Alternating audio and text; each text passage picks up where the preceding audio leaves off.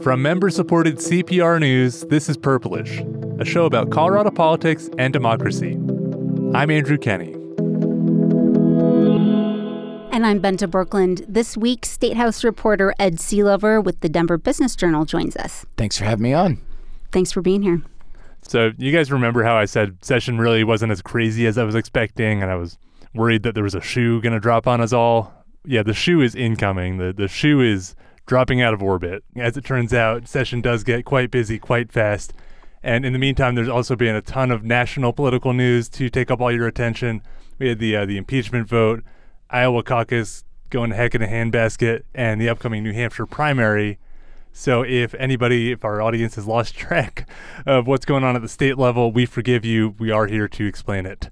In the past week, we've seen a few of the biggest bills of the session start to emerge. We've heard hours-long debates, and we've learned the details of some ideas that could really reshape Colorado, as well as a few proposals that are just plain controversial. So let's start with some perspective from Mr. Seelover. Ed, how long have you been covering the legislature? This is my 14th session covering the legislature. I've been there since 2007.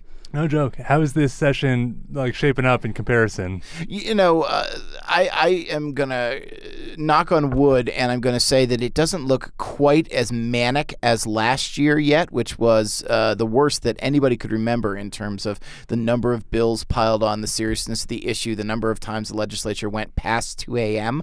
But I could just be jinxing that right at this point. Now we're guaranteed to have just mayhem at the end of this session. I'll see my family March and May, but not April. Yes. So let's start off with our first section. Hot bills. Hot bills. Hot bills. I enjoyed watching Ed's face through that. Ed, Hot Bills, if you haven't heard it before, is where we look through the bills that have just been tearing up the internet rankings, tearing up the website of the Colorado State Legislature, getting the most hits. We're talking dozens, hundreds of hits. We go through them and talk a little bit just about what they do, why we think they might be grabbing attention, and that's about it. So first, an update on the puppy mill bill, which was on the list for a few weeks. It would have banned the sale of kittens and puppies at pet stores and set some new regulations for breeders. That one was shot down in its first committee. Next up, we've got the Healthcare Cost-Sharing Consumer Protections Bill. Not necessarily the most exciting language that I've ever heard, but nonetheless, it was on there. Ed, can you tell us a little bit about this one? Yeah, well, healthcare sharing ministries were not things that grabbed a lot of attention during the debate over the Affordable Care Act, but they were allowed under federal law, and what they are essentially is groups that are not insurance, but they're groups of people, usually religiously based, who put money in together and basically help to cover each other when they have a big expense. Now, the reason we're talking about this in Colorado 10 years after they were legitimized in federal law is that we had one in particular that was a bad actor that was not paying out its claims. And that is when, and it's usually always one bad actor that will get the state to step in and try to ramp up regulations, or in this case, at least oversight over these healthcare sharing ministries. Well, you can see why people might be concerned about that. It's obviously an alternative to a very expensive healthcare system. So we'll see where that goes. That bill got its first hearing a couple days ago. What was the outcome? Well, no outcome yet. There was so much interest in this bill, I'm told, and this was not one of those where I was staying till 1 a.m. for, that they did not take a vote on it. And I think that actually caught some of the sponsors by surprise, how much interest there is. And I think that may get them to rethink exactly how much interference they want from the state over these ministries going forward. Then we had, again, the bill that would ban hormone therapy and other kinds of gender transitions for minors. It still has almost no chance of passing, but it's been one of the most viewed bills for weeks. It has its first, probably its last hearing on Thursday. We also saw interest in something called the Colorado Natural Marriage and Adoption Act. So that one would try to ban same-sex marriage and same-sex adoption, and so any marriages or adoptions would need to promote the, quote, formation of the natural family structure. And this is heading to a committee in the House, not expected to pass. And obviously that would also fly in the face of the U.S. Supreme Court's decision previously on this matter. Regardless, it is going to that committee along with lots of other Republican bills, 7 in all, on faith, family, gender. They will all be voted down overwhelmingly likely next week. It'll probably be a pretty long hearing. I think I'm probably going to be there. Yeah, I might be too, and I think we can expect a lot of people at the Capitol to testify.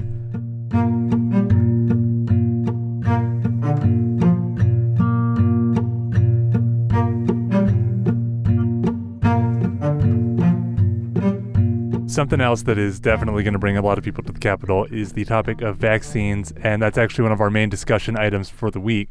Lawmakers have unveiled details of a bill that will start in the Senate, but first, will one of you set the stage for us? What exactly is the big vaccine question for someone who's not familiar at all? Yeah, well, most parents in Colorado do vaccinate their children, but the state does have one of the lowest vaccination rates for kindergartners for measles, mumps, and rubella. It's 89%. The national average is about 94%. So in the last year and now, there's this big push to boost immunization rates. And it's touched off a larger cultural discussion about the rights of parents, the rights of the state. Is the state overstepping? And how much authority do parents have to make their decisions versus the public health risks that people are concerned about? So there's been definitely some strong opposition to any changes to Colorado's laws. Well, got it. So what is the situation right now in Colorado, though? If I have kids, do I have to get them vaccinated? Kids have to be vaccinated to go to school or daycare, but it's a pretty simple process. There's a form, and you have to have a personal belief, a medical reason, or a religious reason not to want to vaccinate your child. What's on the table now, then? What are they talking about?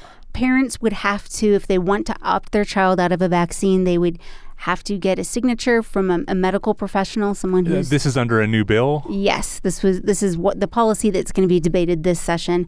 And then if you didn't want to get a signature from a medical professional, you would watch a video, a short vaccine educational video that will be produced by the state health department. And Democratic Senator Julie Gonzalez of Denver, she's one of the sponsors of the bill, and they do have a Republican on board.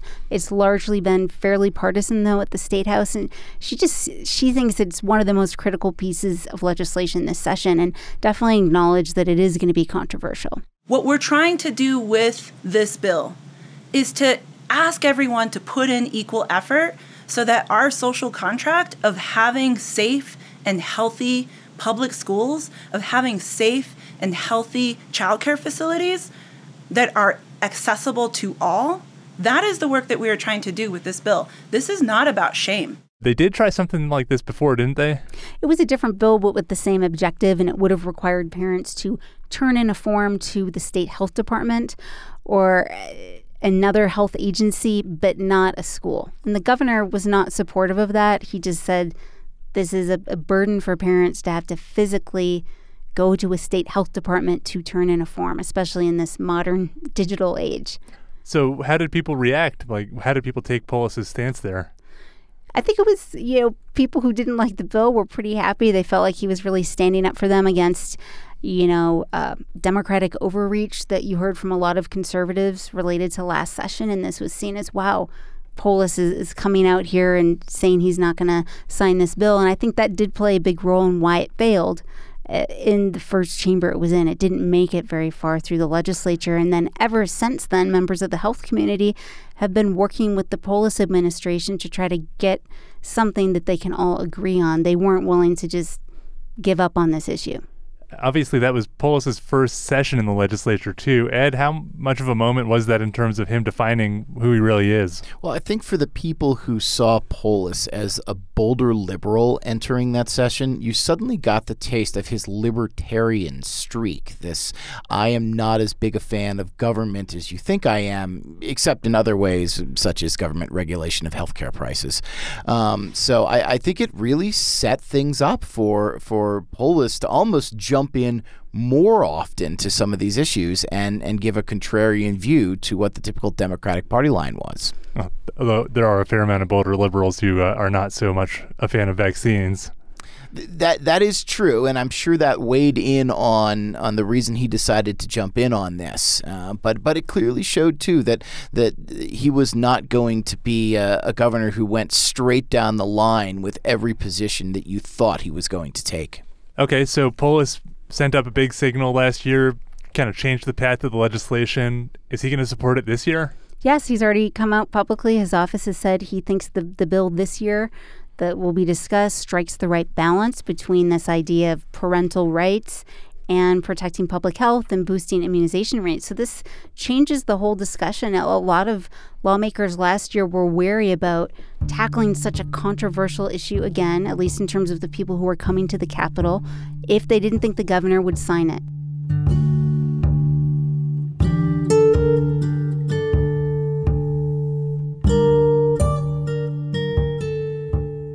Let's talk about another issue where Polis is kind of flexing his political muscle, and that is paid family leave. Looks set to potentially happen this year, and what it is this declaration that workers should have a right to take some amount of time off for childbirth or for a family medical emergency, and that they shouldn't have to go without pay when they do that.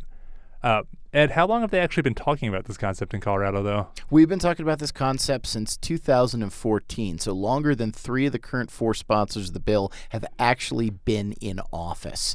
It has died in 5 of the last 6 years in the legislature, and this is constantly a battle between advocates for workers' rights and for family rights who say, look, we need to give them partially paid family leave, not your whole salary, but a certain percentage that if you take off for 8 to 12 weeks, you can have, so you don't have to choose between staying on the job or taking care of your family. And businesses who are saying, look, we can't afford this. Not the way that you're laying this out on a one-size-fits-all grid. And for the last number of years, businesses have fought back in that sense, saying, look, the state can't tell this what to do. This is going to make it harder to be flexible, to help our employees, and it may hurt the people you intended to help, because if we have to cut back on our budget, it's going to be the people who may need this leave the most who may not have jobs. This year, however, is a different story.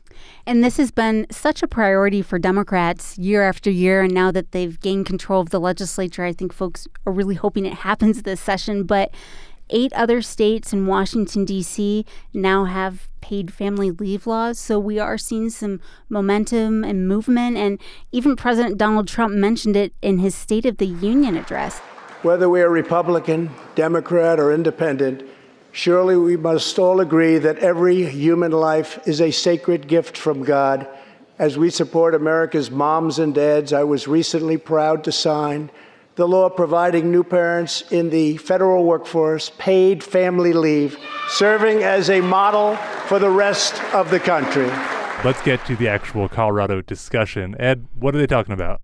What they had been talking about in years past is the idea of the state overseeing a system in which it takes out a percentage of the paycheck of each worker each week, puts it into this pool, and workers who are dealing with a new child, their own sickness, a family sickness, an escape from domestic violence, or a call-up to active duty militarily in their family could dip into there for as much as 12 weeks and be able to take partially paid time off. Governor Polis, however, inserted himself into this debate this summer as a task force that was put together to study this issue. That was the compromise in last year's bill. No system, but we'd like a task force to go forward. The task force was looking at things, and Polis said, I want you to consider the idea that we don't have a state-run system. Instead, we have a private market system, much like Colorado does workers' comp insurance, where we lay out the mandates of what you have to provide for workers, and then you can either decide to just provide it as a company, or you go out onto the insurance market and you buy a policy to cover the costs of that. Now, the task force considered this, rejected it pretty wholeheartedly. At least the Democrats, the appointed Democrats on the task force certainly Why didn't they like it? They thought it could lead to discrimination, that if companies were going to a private market to buy things, policies could be more expensive if you were a company that had more women of childbearing age or more older workers who would be more likely to have to take this kind of leave. So they didn't like that it was taking some of it out of this more public official realm. Why did Polis want to do that?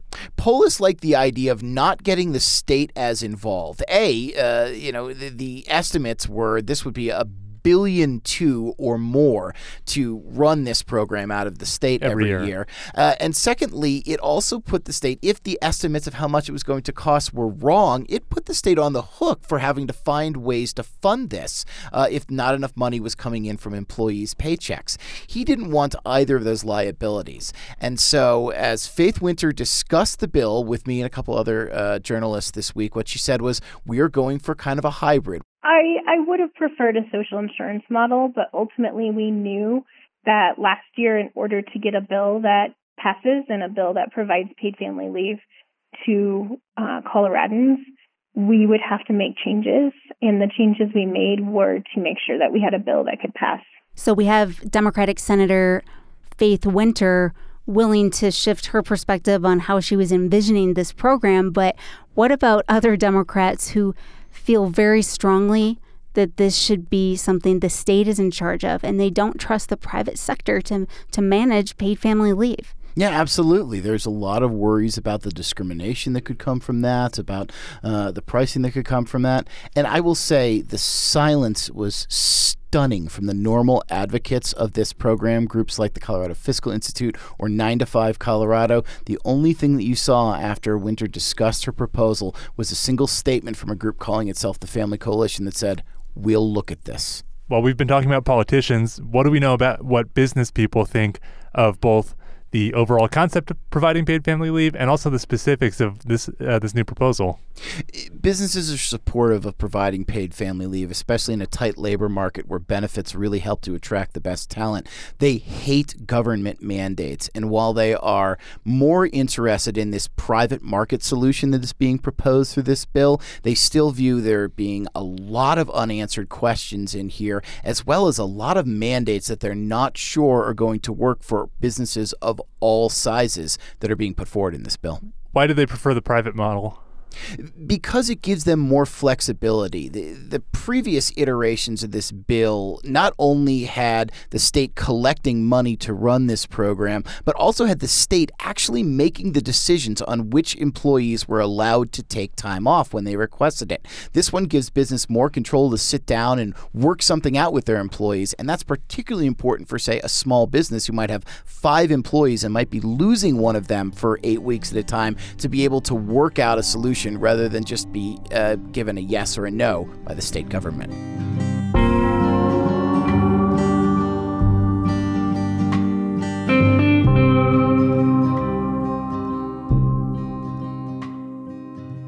All right, before we get out of here, let's do the crowd favorite, maybe just my favorite, who knows.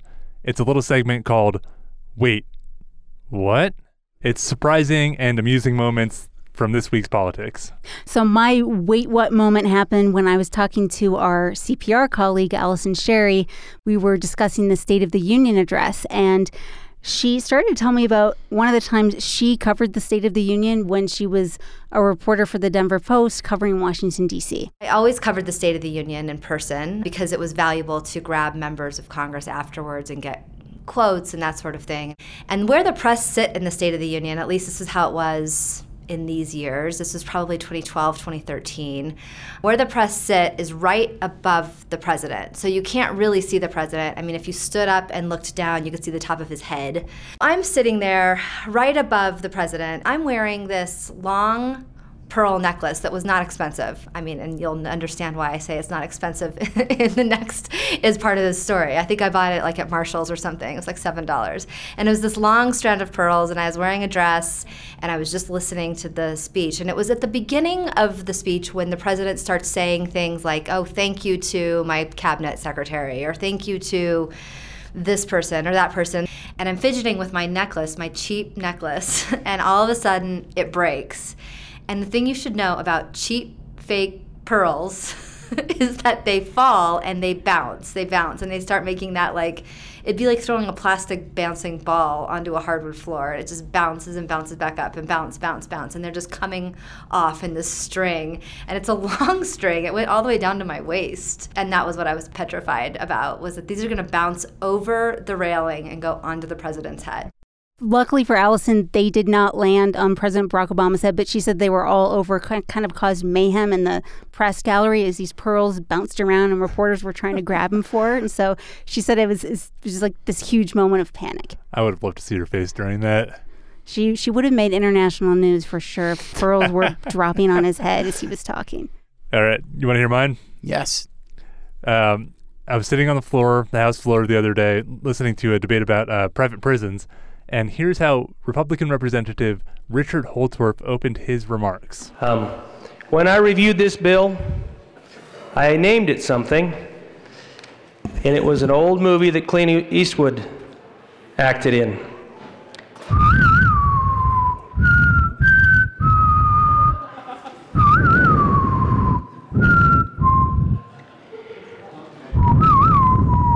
To the bill.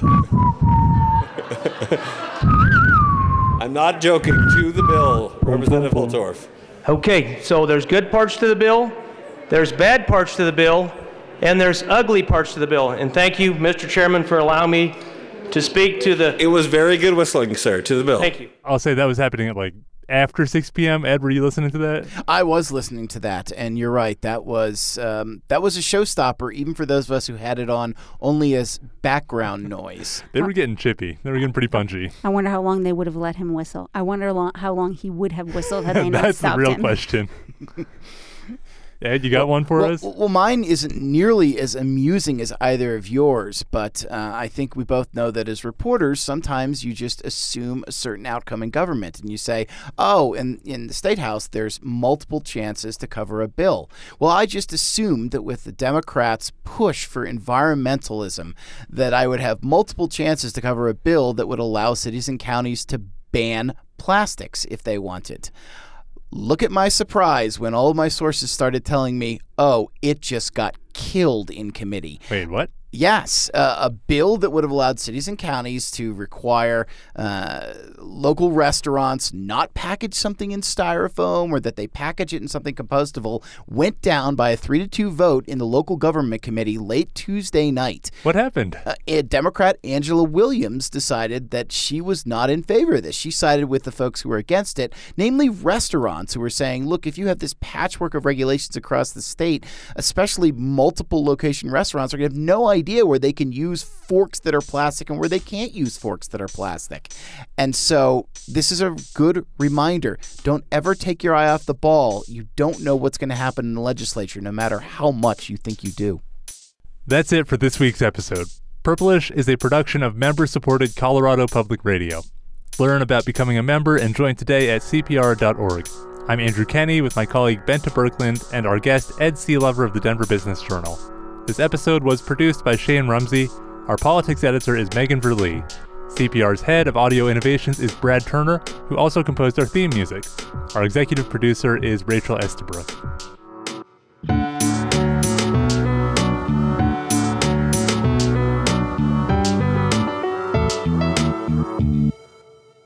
If you're enjoying Purplish, please help others find us. Leave us a rating and a review and give us a shout out on social media. And if you know someone who needs Purplish in their life, send them a link. We'll be back in your podcast feeds next week. Until then, this is Purplish from CPR News.